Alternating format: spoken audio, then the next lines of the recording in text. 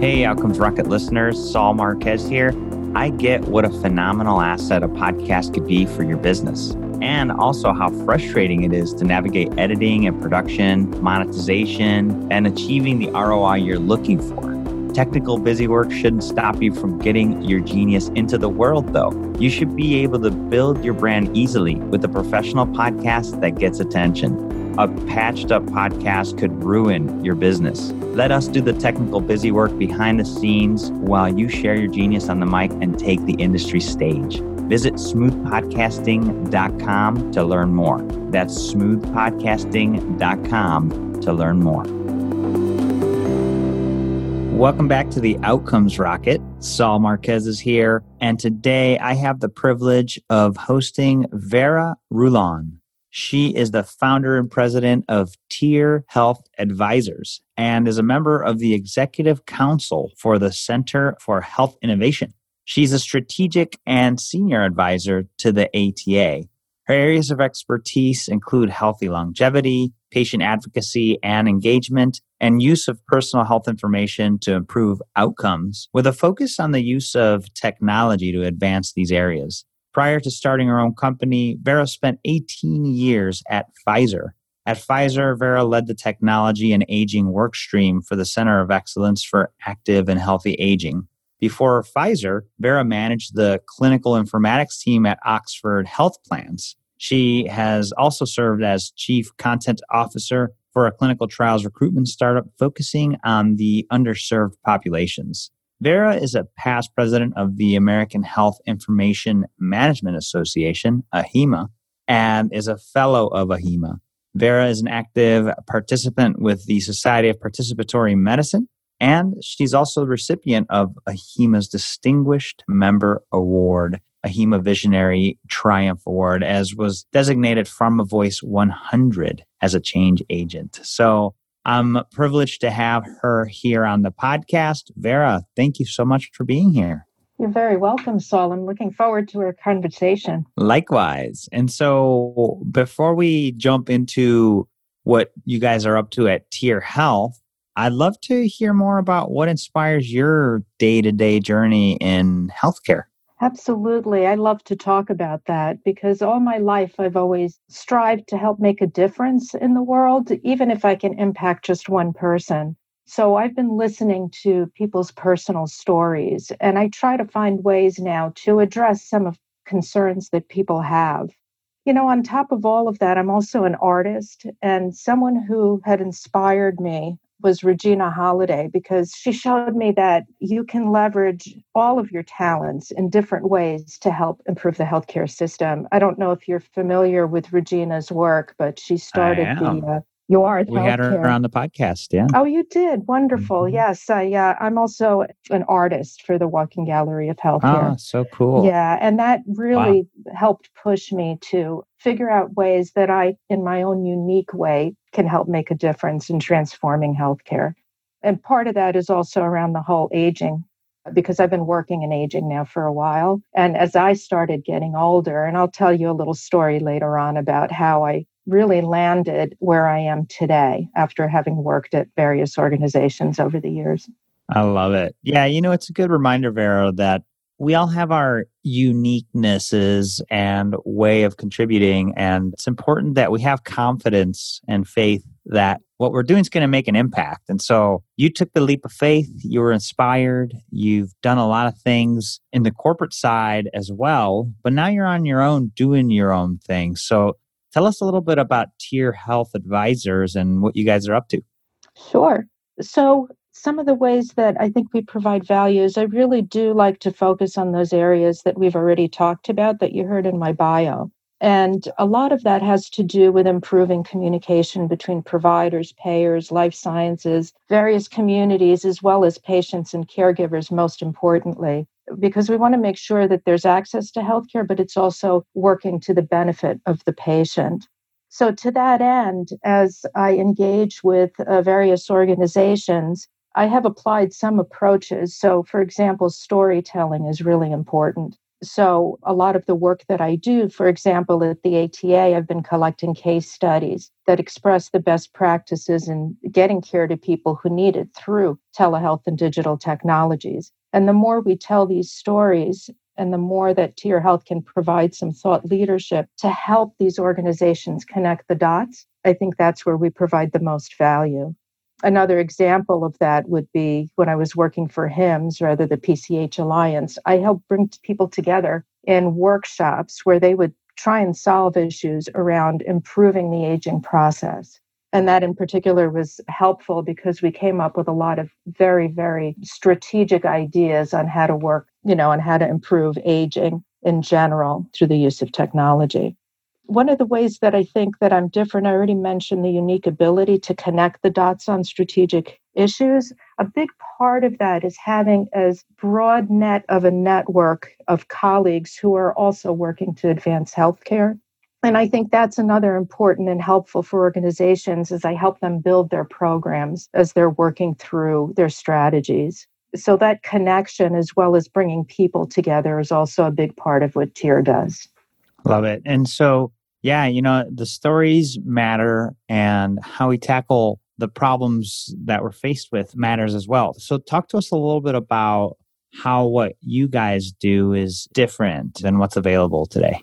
I think several of the things I've mentioned, connecting the dots on some strategies that they might have, especially with those patient and provider stories and areas of concern, as well as creating these communities. But I think what else TIER brings to the table is the vast experience in very different healthcare industries, from a background in payer organizations to provider-based organizations, from a skilled nursing facility straight through to acute care. And then, of course, working for a pharmaceutical company. That brings a whole nother dimension, I think, to looking at the whole healthcare ecosystem and be able to come up with very effective strategies for clients. Yeah. And so who are you mainly working with now, Vera? And who are you guys looking to work with in the future?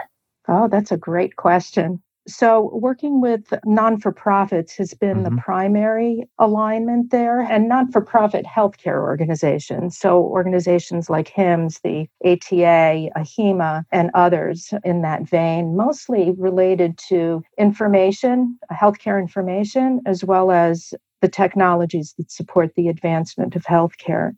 The startup that I worked for was very interesting because there we were obviously looking for sponsors or pharmaceutical companies as clients, really with a focus on bringing in the underserved population into clinical trials. And that's been a big theme recently, especially with the COVID work. So in the future, I think I would like to find more clients in the life sciences areas, as well as additional non-for-profit associations, specifically patient advocacy groups, because I think I can provide, and the organization can provide some really neat insights to those groups and help make connections with other organizations.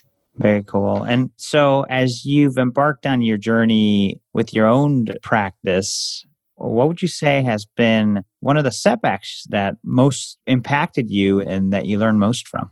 Oh, geez. I thought a lot about this, and I think it was leaving Pfizer was the real setback for me. It was, I had been there for so long, and I was so comfortable, and I was really enjoying the work there, and I loved working for the company. But just the situation at the time had me really think about, do I stay or do I go? And so I decided that it was time for me to go. And it was a really rough decision for me. And at that time, I was also in my 50s. I said I was aging just like everyone else. So, it was kind of like, what do I do now? Do I look for work elsewhere, or, do I go off on my own? And at a certain point, I did decide not to pursue work elsewhere and to go off on my own. So what I did was, and this is where the key learning comes in, I spent time exploring opportunities, and I decided that, I couldn't, I needed just to talk with someone to figure out, what do I need to look at? What can I do to really do a good job of evaluating and exploring opportunities? So I participated in an online group mentoring session over one summer with a gentleman by the name of John Tarnoff, who calls himself the Boomer Reinvention Coach. And one of the exercises we did was to look at ourselves 15 years prior. And that really gave me the opportunity to boost the understanding of where I really wanted to be. Because in my 40s, I was in my best health. I was exercising every day. Work at Pfizer was terrific. I was serving on the board of AHIMA. It was a busy time, but it really gave me that boost to understand what I wanted to do. And that's another learning that became clear to me, especially after going through that exercise and then spending time doing a lot of networking. I realized that my reach and my impact would be more impactful outside of a large organization like Pfizer. While the experience was excellent and really built the foundation for me, my voice could be heard better outside of a large bureaucratic organization. So what I did was I started beefing up my volunteer efforts at this point, and that included, and I think that's where my love for non-for-profits really solidified, because I felt like I could do more and be more impactful. Of course, there's a limit to how much you can spend volunteering versus getting paid work. So I was very targeted. So I selected organizations like the Society for Participatory Medicine, where there's an opportunity to make some significant differences there. And then I tried to keep that same vein of what my passions were, given now that I was out on my own, that I could be selective about the clients that I chose to work with. So cool. Well, I think it's fantastic. And, you make a move like that, it's never easy. And you certainly just did a nice job of identifying your strengths and where exactly you were going to make an impact. And so here you are. So awesome work. As you think about what makes you most excited today, what would you say that is? Oh my gosh, definitely this whole digitization of healthcare. As I heard a term coined several years back called healthcare everywhere. And now with COVID, it's really coming to light in many respects. I mean, there's still a lot more to do, but to have access to healthcare wherever you happen to be makes me very excited. And also this increased interest, again, more to do, but there's an increased interest on focus on including patients and designing new healthcare delivery systems and addressing patients' needs within the healthcare system, which I'm really happy to see, providing access to your healthcare data, increasing interest in participatory medicine so that patients become really active in their own personal health. Well, I think that's great. And it's definitely exciting times as we look to get patients engaged in, the way decisions are made at healthcare institutions. Having folks like you at the charge is certainly so important. And so I want to commend you on your efforts. And so with that, what call outs would you leave to the audience today? What closing thoughts would you want them to think about? Well, as I've mentioned, patient advocacy and inclusion is starting to become more and more the order of business, which is wonderful, but there's still an awful lot more to do. So I would ask people to keep listening and keep telling your own stories and help spread the word so we can address the issues that really matter both to providers and to patients.